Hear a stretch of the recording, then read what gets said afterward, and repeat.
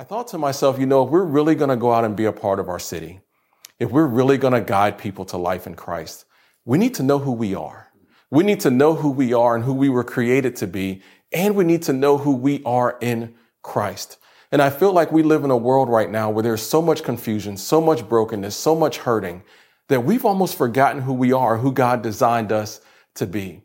But it's no incident that scripture jumps right into this. In the very beginning, God lays out just who he made us to be. He lays this out for us. And we're going to dive into that a little bit as we go through this series. I'm going to give you a setup in the beginning of this message just to kind of lay this out for you. But I do want to be clear about one thing. I understand that as you hear a title like this, identity theft, taking back what the enemy has stolen, you could have the idea that maybe this series is going to dive into some things like gender identity and all that kind of stuff. And I just want to tell you up front, I'm not going to go there. And it's not because I'm afraid to go there. It's not because I don't think those things are important. I just don't feel like that's where God is leading us in this moment. I had a thought, again, thinking back to the Love Your City series. And my thought was this. Scripture says that Jesus, he was standing outside of the city of Jerusalem. And that as he looked on the city, it says he was moved with compassion because he saw them as sheep without a shepherd. And church, sometimes I think that as we look on our city, as we see the depravity and the sin in our city, as we see the homosexuality and the gender identity issues, and as we see the prostitution and fornication, the adultery, as we see the lust and the alcoholism, as we see all these things around us, we have a tendency to get bitter. We have a tendency to get anger. We have a tendency to look down and say, why are they behaving that way? Why are they acting that way? Don't they get it? When Jesus would look at that and be moved with compassion, he would see them as sheep without a shepherd. He would see them as being lost and broken and hurting. And guys, I think that as we take back our identity, as we take back what the enemy has stolen from us, we can begin to look at other people through the eyes of Jesus. And we can be moved with compassion so that as we go out into our city, we can make an impact with the right heart, the right motives, the right attitude, and represent the God who created us. So I just want to challenge you with that as you're looking at the news, as you're watching all the things going on around you. Be like Jesus. Be moved with compassion. And then pray. Jesus said to pray for the Lord of the harvest to send laborers into that harvest field because the harvest is plentiful, but the laborers are few. So let's be a church full of laborers. Let's go out into this harvest field and let's reap the Lord's harvest because he says the harvest is plentiful. Let's be the laborers so that the laborers are not so few. Amen. Amen. So as we dive into this series on identity theft, I'm really excited because we're going to take a look again at who God created us to be, like who we are. And then we're going to talk about discovering who we are in Christ. And scripture jumps into this idea early on in the very first chapter of the very first book of the Bible. We are told who we are created to be. And you can turn there with me if you like. If we go to Genesis chapter 1 and just look in start in verse 26 just for a second. So if you got a Bible, if you got your Bible with you, you only got to turn a few pages past the table of contents and, whatever other preface they have there. And then you'll run right into Genesis chapter 1. And it starts in verse 26. It says this. It says, "Then God said, let us make man in our image, after our likeness, and let them have dominion over the fish of the sea and over the birds of the heavens and over the livestock and over all the earth and over every creeping thing that creeps on the earth." So God created man in his own image. In the image of God, he created him. Male and female, he created them. And God blessed them. And God said to them, "Be fruitful and multiply and fill the earth and subdue it and have dominion over the fish of the sea and over the birds of the heavens and over every living thing that moves on the earth." So right here in the beginning, we see that we are created in God's image, that God made us as image bearers, representatives of him here on this earth. And unlike any other creation, God actually breathed his life into us. That's what makes us created in God's image. See, when it talks about that, I think what it's really trying to say is that God gave us certain attributes of who he is. That it says he created male and female. And in each one of those, he put certain attributes of his own nature, of his own qualities into us. That's what it means that we're created in God's image. It doesn't mean that one day we're going to get to heaven and you're going to see God and you're going to be like, "Oh, hey, I know him. I know what he looks like. He looks like somebody I know." It doesn't work that way. What it's really saying is that when God created us, when he made us in his image, that he gave us certain attributes. There's certain qualities about human life that we have that no other creature has. And that's what links us to God. He breathed his life into us so that we could be creators like him. We're creative. We're innovative. We have a conscience. We think, we process things like him. We have a heart where we can love like him. And we were made to be in relationship with him. And then it says that he gave us dominion over everything. And that word dominion is really a combination of two things. It's a combination of authority and responsibility. He gave us authority over the whole earth, and then he gave us responsibility for it. So we don't just rule over it, but we're also responsible for caring for it. But then something happened. So God created us in his image. He made us in his likeness. He gave us dominion, and then something happened. See, when God created man and woman, when he created man first, he said, it's not good that man should be alone. I'm going to make a helper suitable for him. So he made woman. And then God placed man in the garden, and God gave man dominion over the garden. He said, you can eat of any tree of the garden, but this one tree, the tree of the knowledge of good and evil, you cannot eat of that tree. But we get to Genesis chapter 3, just a couple pages in, and something happens. We're introduced to this character. His name is the serpent, and the serpent comes in and he deceives the woman. He deceives Eve, and she takes of the fruit of the tree of the knowledge of good and evil, and she eats. And scripture says that she gives to her husband, who also eats. And this character, he's deceived the woman and he's taken the man. And Jesus introduces us to this character by a different name. See, throughout scripture, he's known as the serpent and Satan and the devil. But in John chapter 10, verse 10, Jesus says the thief. The thief, he introduces him as the thief. He says the thief comes only to steal, kill, and destroy. But I have come that they may have life and have it abundantly. And in that passage, Jesus is referring to him being the good shepherd, that he comes to tend his sheep. And he's saying that the thief comes in to steal, kill, and destroy the sheep. But Jesus has come that we as his sheep may have life and have it abundantly. But we're introduced to this character, the thief. And what we're talking about today, or in this series, Identity Theft, is how do we take back what this thief has stolen from us? See, Jesus, when he came into the earth and he laid out this plan for us, he made a way for us to return to what God originally created. How do we get back there? That's what we're going to talk about. And we're going to do this over the course of 3 messages. And this first part is really just laying out who did God create us to be and how are we supposed to live out this life? He created us in his image. We are his image bearers. We represent him. And then he gave us dominion. We have authority over the things of this earth. Scripture goes on to tell us that when Jesus defeated death, hell, and the grave, that God put everything in subjection under his feet, that he has total dominion. And as his children, he has then given back to us dominion, authority, and responsibility over the things that we encounter. But we're going to look at this in 3 messages. And I think in order to properly do that, we're going to do exactly what scripture did. We're going to start with male and female. And so the rest of today's message is really going to be a look at the identity of man. Who did God create man to be? Next week on Mother's Day, I know you guys are excited about that, ladies. And guys, I hope you and your children are getting prepared for that. But next week on Mother's Day, we're going to look at the identity of women. And because I'm not a woman, I know maybe you just figured that out. I'm not a woman. I would make an ugly woman. So please, thank you, Jesus, for making me a man.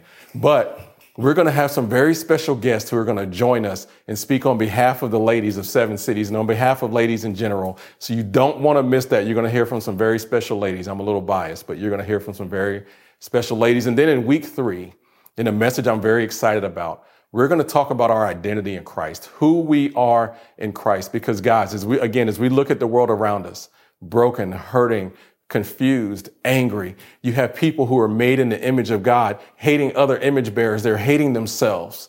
Jesus has put us here as the light of the world so that we can shine our light into darkness and we can reach those people so that they can learn to see who they were created to be, how they were created. We can guide them into life with Christ and that they can experience true life in him. So men, today we're going to focus on you. I hope you're ready. I hope your hearts are ready. I hope your eyes and your ears are ready. Get your pens and your notepads ready. It's going to be a simple message. It's going to be a pretty quick message too. But I hope you're ready to hear who God created you to be so that you can walk fully in that. If you're ready, go ahead and type ready in the chat or look at your neighbor and say ready. I don't know about you, but I am ready to dive into this.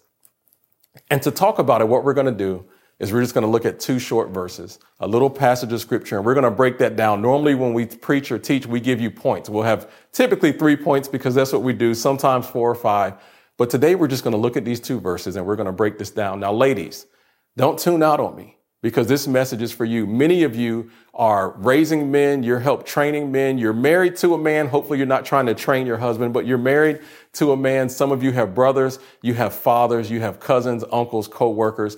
There's a lot of stuff in this that will be good for you so you can take notes as well. And if your husband is not taking notes, just go ahead and give him a little nudge. Make sure he stays on board. All right. We ready? Okay, let's dive in. So those two little verses that we're going to take a look at are found in the book of 1 Corinthians chapter 16. You can start turning there. Now, all the scriptures are going to be on the screen. I'm reading out of the ESV translation, but whatever translation you're reading from or whatever your preference is fine. But all of these scriptures are going to be on the screen here. But we're reading in 1 Corinthians chapter 16, verse 13 and 14. And men, this is for you. I want you to hear the heart of God in this, all right? And it just simply says this. It says, be watchful, stand firm in the faith, act like men, be strong. Let everything that you do be done in love. Hear me again on this. Be watchful, stand firm in the faith, act like men, be strong. Let everything that you do be done in love. And so what we're going to do today is we're going to take a minute and just break that down. We're going to go through each one of those, talk about being watchful, about standing firm in the faith, about acting like men, about being strong, and about letting everything that we do be done in love, because I believe that this is really the essence of what God wants from us as men. And that if we can tap into this, if we can really truly tap into this, then we can be the men that God has created and called us to be, and we can make an impact in the world around us. I don't know about you, but as I look around at so many different things, like children growing up without fathers and just there being no sense of true responsibility or accountability in the world, I think what our world is severely lacking is men of God. I think our world is struggling to find men who are of God and from God, who are sent by God, called by God. I think our world is struggling and looking for and desperately hoping for men who will stand up and act like men. And so that's why I want to encourage you today, guys. We're going to take each one of these and just break them down a little bit as we go through these. But I want to encourage you to get ready, because I believe that God is calling you into something. And I hope that you're ready to step into it. You guys ready?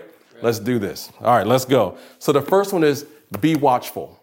Be watchful. And as I think about that, I think about this story in scripture. Now, if you're new to church, you may not know this story. If you're new to the Bible and there's all this Jesus stuff, you may not know this story. But if you've been around church for any period of time, I'm sure you've heard the story about Jesus when he went up to pray and he took 3 of his disciples with him, Peter, James, and John. And just a few feet away, Peter, James, and John are asleep. They've fallen asleep. And Jesus goes to them and he says, could you not watch and pray for 1 hour? Could you not watch and pray for 1 hour? You're sitting here and sleeping. And he tells them, be watchful lest you fall into temptation. Be watchful lest you fall into temptation. Now, Peter, who may not have learned that lesson in the moment, later on in the book of 1 Peter in chapter 5, Peter writes, be watchful, for your adversary, the devil, roams around like prowls around like a roaring lion, seeking whom he may devour. My brain got jumbled there trying to do all this from memory, so forgive me. But he said, be watchful, because your adversary, the devil, the thief, the serpent, he prowls around like a roaring lion, seeking whom he's going to devour. So we are told to be watchful, men. It is our job to be watchful. Now, if you've ever served in the military, if you've ever served in law enforcement, you know what it means to be on watch. You know what it means to be the one responsible for the watch. That means that you have to keep a lookout when no one else is looking, that you have to keep a lookout for the enemy. And that your job is so key, because as you're looking out, what you're doing is you're keeping yourself from being attacked, but you're also keeping everyone who's trusting in you, who's relying on you, everyone in your care, you're keeping them from being attacked as well. And I think that's the command that God is giving us here. I think that's what he's calling us to, men. I think he's calling us to be watchful, to make sure, number one, that we're not attacked, that we don't fall into temptation. But number two, that sense of dominion, authority plus responsibility, that he's calling us to be watchful, to make sure that those under our care don't get attacked either. And so, guys, I would challenge you, be watchful in your homes. Make sure that your kids aren't being attacked. Make sure that your wife isn't being attacked. Make sure you're engaged with your family so you know the things that they are battling with. We are gatekeepers. Be watchful in your workplace. Look at what the enemy is putting around you to make sure that you don't fall into temptation. Be watchful everywhere that you go. We are called to be on guard. Now, that doesn't mean that we walk around in some heightened sense of alertness, that we're vigilant and just ready to snap at a moment's notice. But it does mean that we pay attention. And here's where I think so many men fall into trouble. Because I think the number one tactic that the thief uses to steal, kill, and destroy men is distraction. I think it's distraction. I think he wants to keep us from being watchful. And so we get distracted. I don't know about you. My personal distraction is social media. I can pick up my phone and just say, hey, I'm just going to check one quick response, or hey, I saw someone posted something on the church page. Let me respond to them real quick. And before I know it, 2 hours has gone by and I fall into some trap because I listened to some video and that video connected to an article. And then I read that article and hey, that article had a link about something I didn't know. So then I clicked that link. And before you know it, I'm 2 hours in and I got all these thoughts roaming around in my head. And I'm trying to figure out, okay, what did I just waste 2 hours on? The enemy likes to use distraction to keep you from being watchful. But scripture has called us to be watchful. And I think this is the trap that Adam fell into, because it's a little bit sad. When you read the story of the fall in Genesis chapter 3, you see that the serpent came in and he had a conversation with Eve and he deceived Eve. And it says Eve ate of the fruit, but that she gave it to her husband who was there and he ate also. Think about that. Adam, the man that God placed in the garden, the man that God gave dominion to, the man that named the animals, that named the serpent, is there and he sees Eve having this conversation with the serpent. And the serpent is telling Eve to disobey God. The serpent is saying, you know what? Did God really say you can't eat of that fruit? And Eve is like, I wonder what he really meant. And the fruit does look good. Let me eat it. And Adam is there and he's watching this. This is Adam watching the situation, but not being watchful. Right? He's not paying attention. He's not fully engaged. And scripture says that he was there. And I've read past that a multitude of times and never given a second thought. And as I was preparing for this message, that really hit me. Adam was there. And I think that's why scripture refers to the fall as the sin of Adam. Adam was the one that God gave instruction to. Adam was the one that stood there idly by and watched as those instructions were broken. And then Adam partook himself. Think about that, guys. How often are we doing that in our home? How often are we in our house and our kids are rebellious and we're just watching while our wives are trying to deal with it? They're trying to navigate it and we're just sitting back watching and we're using work and play as an excuse. Well, honey, I'm tired. I worked 50 hours this week. I don't really have time to mess with Junior. Honey, I got a golf game tomorrow. I'm going fishing with my buddies. You're on your own with this one. And we're not being watchful because we're being distracted. We're distracted by things. And don't hear me saying that having a hobby is bad. That's not what I'm saying at all. I absolutely think that you need time to yourself to recover, to recuperate, that you need things that give you joy, that you have fun. I think those things are totally important, provided you're taking care of your priorities and you're being watchful. I think you just have to have your priorities in the right order. But we are called by scripture to be watchful. And you can picture yourself, guys, picture yourself standing at the gate. You're armed and you're ready to go. You've put on the full armor of God and that you're ready to take on the enemy when he comes. And you can say, Satan, serpent, thief, whatever you want to call him, you can't have my home. You can't have my wife. You can't have my kids. You can't have me. I'm on watch and I'm watching. And then that jumps us into the next one where it says to stand firm in the faith. You can stand there boldly and say, I am standing firm on my faith. And as I think about the armor of God and how that passage is written out in Ephesians chapter 6, it says to, having done everything to stand therefore, stand firm. Now that having done everything to stand, what he's really talking about here is we break down the pieces of the armor. That means that you've put your armor on. You've done all the necessary things that you need to do to stand and be ready for battle. And that because you're ready, you can stand firm. But our faith is what he tells us to stand firm on. And when I think about that, the question that I would ask you is, what are you holding on to? What are you standing firm on? What keeps you when things get rough? For some of us, it is our faith. For others, it's our favorite news correspondent. It's things that are happening in life around us. We hold on to things and our faith has gotten a little bit clouded. And I'm probably going to upset some of you with this piece a little bit, but it seems like, especially recently, our faith has had some other things mixed into it. You know what I mean? Like we've taken a little piece of culture and mixed it in with our faith. We've taken a little piece of politics and mixed it in with our faith. We've taken some of the Constitution. We mixed it in with our faith. We've taken all these other things. We've taken CNN and Fox News and all these other things, and we're mixing them in with our faith. And we're stirring this little pot together. And then we're drinking this mixed up soup and wondering why the world is going to hell in a handbasket. Wow. We're wondering why the world is falling apart around us. Is because we're not standing firm on our faith alone. We need to stand firm on our faith. Are you standing firm on God's word? Are you standing firm on God's word? Or are you mixing all these things together in a pot and drinking that soup? That's what Satan wants to do.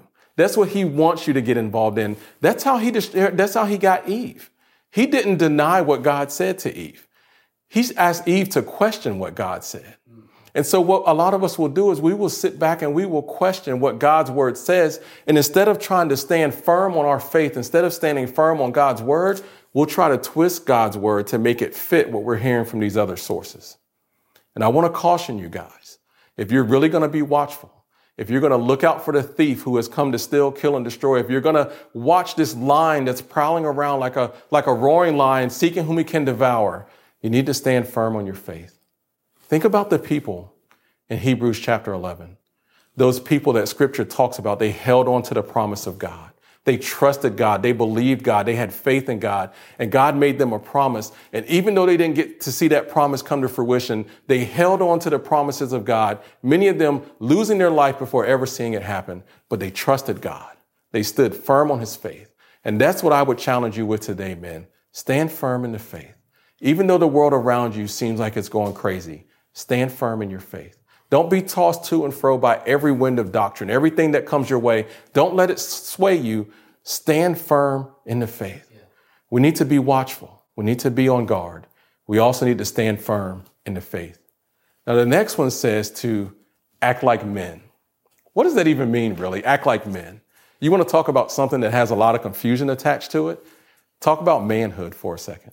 And this is what's really under attack here that we're talking about today is manhood. You know, for some of us, manhood means I drive a pickup truck instead of a Toyota Prius.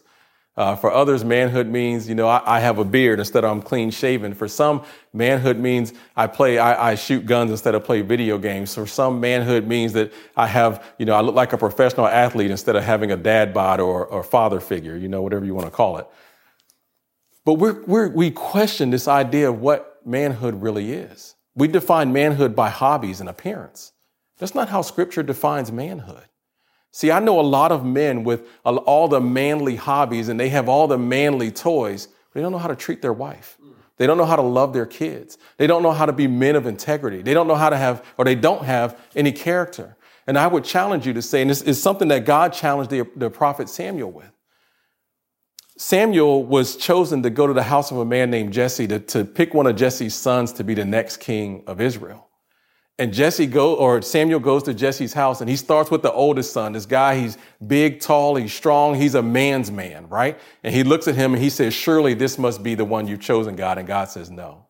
And so Samuel goes through each one of Jesse's sons, just looking at their physical appearance, looking at maybe even what they do for a living. Are they a warrior? Are they a carpenter? What are they doing? He's looking at all these things. And then finally, God says to him in 1 Samuel 16:7, he says, don't look at his stature. Don't look at what he looks like. Man looks at the outward appearance. I look at the heart. Wow. And that's what God says to him. And so when you want to talk about what a man really is, I want you to look at the heart. Don't look at the outward appearance. Look at the heart. Does he love his wife? Does he provide for his family? Is he loving to his kids? Is he training them to fear and know the Lord? Is he taking care of his family? Does he rule his family out of fear? That's not being a man. That's being a coward, right? So we have to look at the heart. And if you want to know, men, what does God require of you? One of my favorite verses is Micah 6:8. And we're going to turn there in just a second. You can start turning there now. But he tells us what God requires of us. It tells us what we should look for in a man, if you will. And so let's go there now. Micah 6:8. And I'm going to flip there. I got some little cheat notes in my Bible so I can get there quick, my little index cards that hold my place for me. You may not have that, so I'll give you a second to get there. But I know oftentimes we struggle with, what does God expect of me? Like, what does he want from me? What is he requiring of me as a man? And there are some things that are front and center. We're to be watchful. We're to stand firm in our faith. We're to be men of integrity and men of character. We're to love our wives the way that Christ loved the church and gave himself for. We're to not admonish our kids in a way that makes them spiteful or angry. But we're to love our children and we're to get to know them and to get to know our wives, and we're to lead them and guide them in our homes. But Micah 6:8 says this. It says, he has told you, O man, what is good. And what does the Lord require of you but to do justice and to love kindness and to walk humbly with your God? So you want to know what God requires of you, man? He wants you to do justice.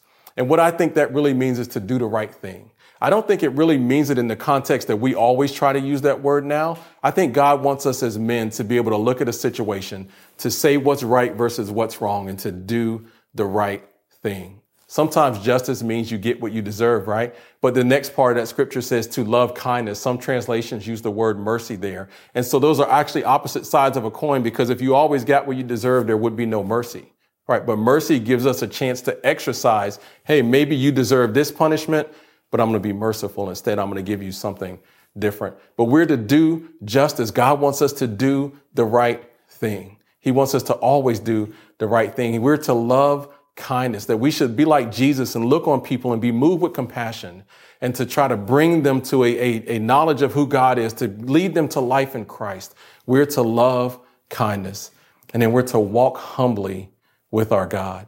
And I think it's interesting that phrasing is there. He doesn't just say to walk with your God. He says to walk humbly. And I think the reason it's worded that way, men, is because oftentimes we can struggle with pride and arrogance. Oftentimes we can think we know what's right, even if it contradicts what God's word says. We can think we know better than God, and we can start to exercise our own authority instead of following God's authority.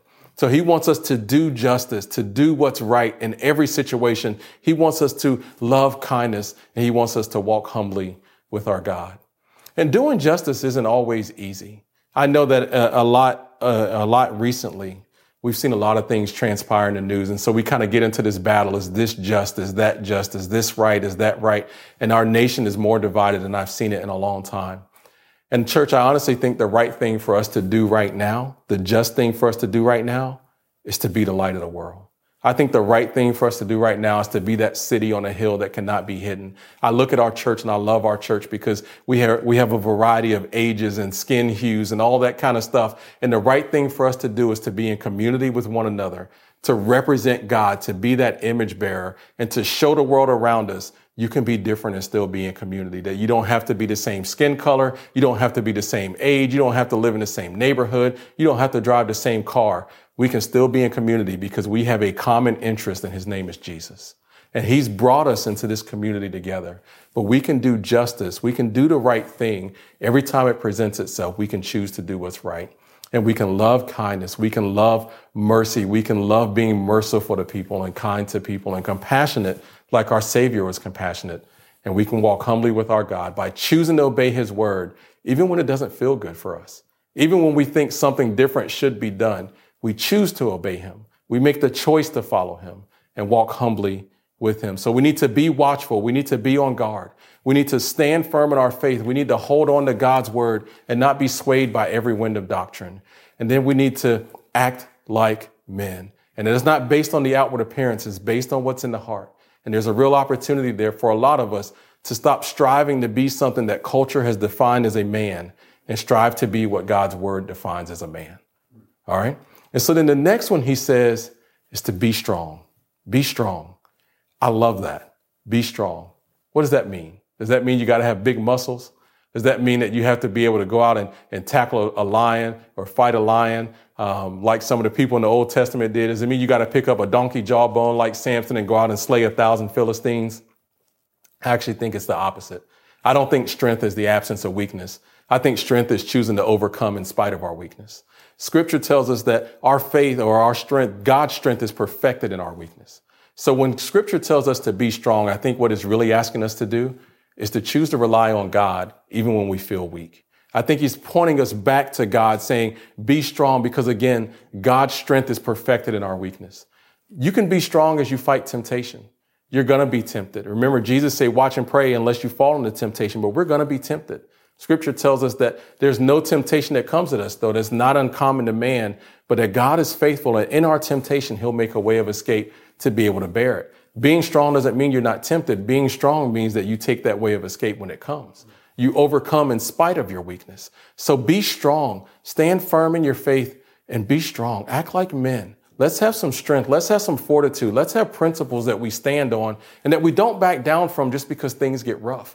Being strong means that we're willing to stand up and do what's right, to love or to do justice, that we're going to do what's right even when it's hard, that we're going to love kindness and mercy even when we don't feel like it, and that we're going to walk humbly with our God even when everything is in us is crying out saying, I want to do this my way. Be strong, stand firm on your faith, and be strong. And then the last part that he says in there is, and let everything that you do be done in love. And this is where I would question us as men again. And I would just ask you this question: what motivates you? What's the factor behind why you do what you do? Are you doing what you do because you want to get a pat on the back? Are you doing what you do because you want people to acknowledge you? Or are you doing what you do out of love? When you get up and you go to work those 50 hours a week that you come home and you remind your family that you work every week, are you going to work for your family because you love them? Or are you going to work for your family because you want them to know how much they need you? What motivates you? Are you doing what you do out of love? Are you doing what you do out of love? When you discipline your kids, are you disciplining them out of love or are you disciplining them out of anger? Are you mad because they embarrassed you and because of that you're choosing to beat them or whoop them or depending on where you grew up, whatever word you use for that? But are you doing it out of love? Are you doing it to help them grow and to make sure that they don't fall into sin and temptation? Or are you doing it because you're angry and embarrassed? Do everything that you do out of love. As you interact with the world around you, what's your motivation for that? Are you doing it out of love? Are you moved with compassion like Jesus was moved with compassion? Or are you doing it because you want to prove that you're right in each and every situation and that is your way or the highway? Why are you having the interactions that you have? Do everything that you do out of love. So he says, be watchful, that we are on guard. He says to stand firm in our faith. We hold on to God's word. We believe in God's word and we trust that his word is true, even when it doesn't feel good for us. He says to act like men. And remember, that's not based on what you see on the outside. A true man is a man in the heart, right? And so we need to hold on to that. We need to act like men, to do justice, to love kindness, and to walk humbly with our God. And then he goes on to say, be strong. We need to be strong to overcome in the face of weakness, to not give in to temptation, that we need to stand up, take the way of escape when it presents itself. But we need to be strong, understanding that our strength comes from the Lord. His strength is perfected in our weakness. You don't have to rely on your own strength. You can be strong because your strength comes from the Lord. And then he says, let everything that you do be done in love. What motivates you? Question yourself on that, because men, honestly, we need to keep ourselves in check at times. And asking that question of motivation will help you keep yourself in check. Have you ever had anything stolen from you? As we talk about this idea of identity theft, have you ever had anything stolen from you? Back in 2010, my wife and my family and I, we lived in a house in Hampton and we had two cars. I had a Volvo S60 and she had a Ford Explorer. And me being the smart guy that I am, I used to leave the spare key to my wife's car in the glove compartment of my car. Because I don't like having a lot of stuff in my pocket, so I don't like having a big keychain and a bunch of keys. I would leave her key in my car. So one night we're both parked in the driveway of our house. We lived in a fairly nice neighborhood, so I thought we were good. That night, I made the mistake of not locking my car, and some teenagers came into the neighborhood. They got inside my car. They couldn't hotwire or steal my car, but as they rummaged through the glove compartment and the armrest and all that stuff, they found the key to the car sitting right beside it. And I know they were like, hey, it's Christmas. We got a car, right? We got the key. We don't even got to break the window or set off any alarms. So they take my wife's car. The next morning we get up and we're getting ready for work. The kids are getting ready for school. And I open the front door and I say, honey, where's your car? And she said, Jay, stop playing. I don't got time. I'm about to be late for work. What are you talking about? I was like, no, honey, where is your car? And so she comes to the front door and I just see this look of terror on her face. And I just remember standing there thinking, man, we've been robbed. And I don't know if you've ever had anything stolen from you, but it can leave you feeling hopeless. You lose trust in people. You lose trust in the things around you. It makes you feel violated. You begin to act like a victim. And so we did. We called the police. We're like, hey, our car has been stolen. We need you to send a police officer out to help. We're both agitated. We feel like the officer's not doing enough because when someone's stolen something from you, you never feel like enough is being done in that moment, right? Because you want your stuff back. And you want your stuff back the way that you left it and you want it back right away. But that was a crazy ordeal for us. Now, eventually they did find our car a couple of weeks later, parked in the neighborhood here nearby that my wife to this day will refuse to move to because that's where they found her stolen car at. But they found our car. And I'll never forget in that moment feeling what it feels like to be a victim of something. And I'll never forget that feeling of just feeling like you can't trust or that you feel insecure in that moment. And guys, I want to challenge you. There's two men in scripture, and we've talked about both of them today. One is Adam, and the other is Jesus. And in Adam, you have this man who was irresponsible. You have this man who, when God confronted him and said, Adam, what have you done? He said, Lord, it's the woman that you gave me. So he was irresponsible and he blamed someone else for his mistake. Adam was a victim. He acted like a victim. It says they were naked and ashamed. God made a covering for them. But I'm sure in that moment, Adam was walking around with his head down, his head hung low. And then you had Jesus, totally responsible, bore the sin and the shame of other people. He didn't blame others. He bore our shame. When we were to blame, he took that on himself. And so Jesus comes in and he's a conqueror. You have a victim and you have a conqueror. You have one blaming other people. You have the other one taking on blame. And you know what conquerors really do? They take back territory. Conquerors take back what's been stolen. And hear me clearly on this, church. Jesus had something stolen from him too. Because when God said, remember early on in Genesis, he said, let us make man in our image. That's God, the Father, the Son, and the Holy Spirit, our image, the Godhead, 3 in 1. Jesus, the second person of the Trinity, had something stolen from him. Because when the thief came in to steal, kill, and destroy in the garden, what he stole was he stole their dominion. He stole dominion from man, that authority and that responsibility. What he killed was their relationship with God. He tried to separate Adam and Eve from God and kill that relationship. And what he destroyed was the fellowship that they had. He destroyed God's image in that sense because sin entered in. And so that was broken. When that sin came in, that image was destroyed. So Jesus lost something in that moment. And when it was stolen from Adam, he sought to blame other people. He played the victim. But when it was stolen from Jesus, God made a plan of redemption. And in order to answer that plan, Jesus answered it himself. He came down in the form of a man. He clothed himself in flesh. He died on the cross and he took back what was his. He took back what he created from the very beginning, from the foundation of the world. He took it back as a conquering king. And men, I want to challenge you. It's time for you to take back what's been stolen from you. It's time for you to take back your homes. If your marriage is struggling, it's time for you to take it back. Stop making excuses. Stop whining. Stop turning to alternatives. Get on your knees and pray. Take back what is rightfully yours. Take your marriage back. If your kids are falling apart, if they're rebellious, if they're pursuing other things, it's time for you to stand up and take it back. Quit playing the victim. Quit saying, I can't do this. I'm not good enough. Quit being distracted. Take back what God has given you. It's time to take your kids back. If your life is being destroyed, if the thief is coming to your life and you're struggling with pornography or sex addiction or lust or some kind of substance abuse, if you're struggling with pride, maybe your issue is food and you can't get control of your health, it's time for you to stand up and take back what is rightfully yours. We have to stand up. We're not just conquerors. Scripture says that we are more than conquerors through Christ Jesus, through him who loved us. You need to stand up, stop being the victim, stand up and take back what the enemy has stolen from you. It's time, men, that we act like men.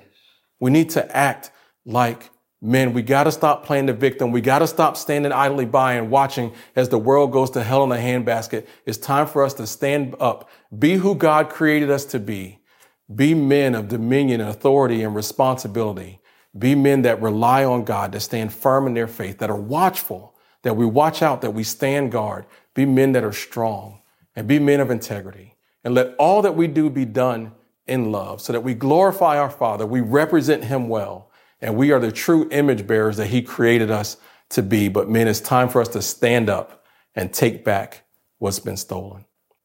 Now, if you're a man, I want to ask you to do something right there where you are, whether in your living room or you're in Starbucks or you're in your garage, wherever you may be. If you're in bed, hop out of bed real quick. I want you to stand up right where you are. I want to pray for you.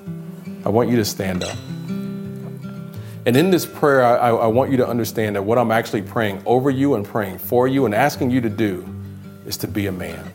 I'm asking you to be watchful. And I'm praying for God to give you the strength to do that. I'm asking you to stand firm in your faith, to not waver or be tossed and fro to and fro by every wind of doctrine, but to stand firm in your faith.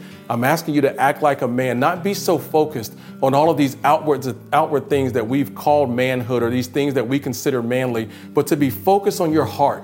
Be focused on your heart, to look inside and say, am I a man of integrity? Am I a man who loves God with everything that I have? Do I love my wife and my kids? Am I providing for my family?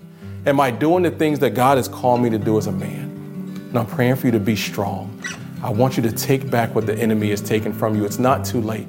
I don't care how far down the road of addiction you are. I don't care how much you feel your marriage is broken. I don't care how much you feel your kids are rebellious and away from God. It is not too late for you to stand up and be the man that God has called you and created you to be. and take back what the enemy has stolen from you. But you can't fight this battle with your hands, with your fists. You've got to fight this one on your knees in prayer. And you got to ask God to strengthen you each and every day so that you can be the man he created you to be. Let me pray for you. Heavenly Father, I'm so thankful that when you created us, that you made us in your image and in your likeness. And I know that there are things, that there are characteristics, that there are qualities that you put into each and every man that you call your own, that are in your likeness, so that we can have courage, that we can be bold, we can be strong, that we can act like men, we can be the men that you created us to be. So I pray for every man who hears my voice right now, just those things, that you would help them to be watchful, that you would remove that distraction, whatever that spirit of distraction is that the enemy's trying to use to steal, kill, and destroy us, that you would help us to see beyond that distraction, to put down that distraction, that we would be watchful. I pray, Lord, that you would help us to stand firm in the faith, that we would stand firm on your word, that we would believe your word is true, that we would no longer mix in pieces of culture and politics and all these things from the world that we throw into this pot and stir around, Father, but that we would stand on the truth of your word and understand that your word is all that we need, that if we live according to your word, that we can be men who live lives that are pleasing to you. I pray, Lord, that you would help us to act like men, that we would do justice, that we would love kindness, that we would walk humbly with you, Father, that we would love our wives the way that Christ, Lord Jesus, you loved the church and gave yourself for it, that we would train our children in the fear and admonition of the Lord, that we would be men of integrity and men of character, Father, that we would love our neighbors and that we would love our city and that we would just shine your light out into the world around us. I pray, Lord, that you would help us to be strong, that each and every day that as we face temptation, Lord, that we understand that you've made a way of escape, that we're able to bear it. I pray that you would give us the strength to take that way of escape.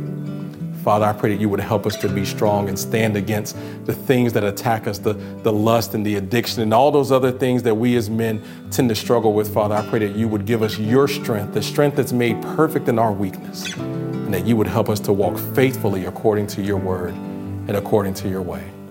And most importantly, Lord, I pray that you would help us to do all that we do in love, that we would love the way that you love, that I believe that is your number one characteristic that you put in the heart of man, that even though we don't see it, even though we see ourselves as warriors and conquerors and these mighty soldiers ready for battle, Father, that you've given us a heart and a capacity for love. And I pray that you would help us to exercise that in the world around us, because I believe that what the world needs right now is men who are willing to stand up and be men of God. Help us to be the men that you created us to be, Lord, and be glorified in us. And each and every man that hears my voice, help us to act like men. Lord, we love you, we praise you, we give you all the glory, Jesus. It's in your name that we pray. Amen. Amen. Now, guys,